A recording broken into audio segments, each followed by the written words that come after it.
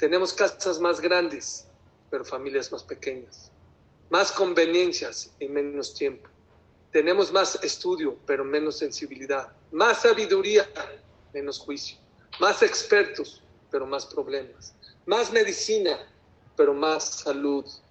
Tomamos mucho, fumamos demasiado, gastamos sin necesidad, reímos muy poco, manejamos muy rápido y nos enojamos muy rápido.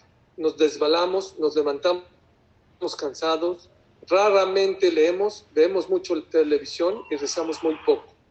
Hemos multiplicado nuestras posesiones, pero hemos reducido nuestros valores humanos.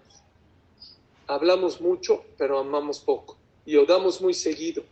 Hemos aprendido cómo ganamos la vida, pero no sabemos vivir. Le hemos agregado años a la vida, no vida a los años. Hemos ido a la luna y regresado, pero tenemos problemas para cruzar la calle, para conocer al vecino. Hemos conquistado el espacio, pero no el espacio interno.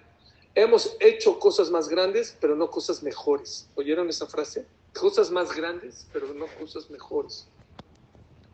Hemos partido el átomo, pero no nuestros prejuicios. Escribimos más, pero aprendemos menos. Hacemos más planes, pero los sacamos adelante menos. Aprendemos a vivir a prisa, pero no a ser pacientes. Creamos más computadoras para retener más información, para producir más copias que antes, pero tenemos menos comunicación.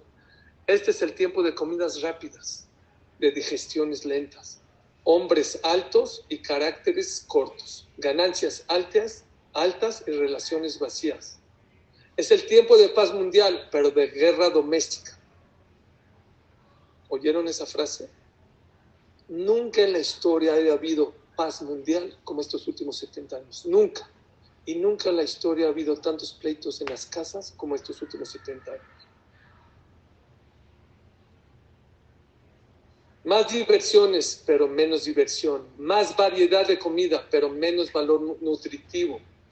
Estos son los días de 2 sueldos por familia, pero más divorcio.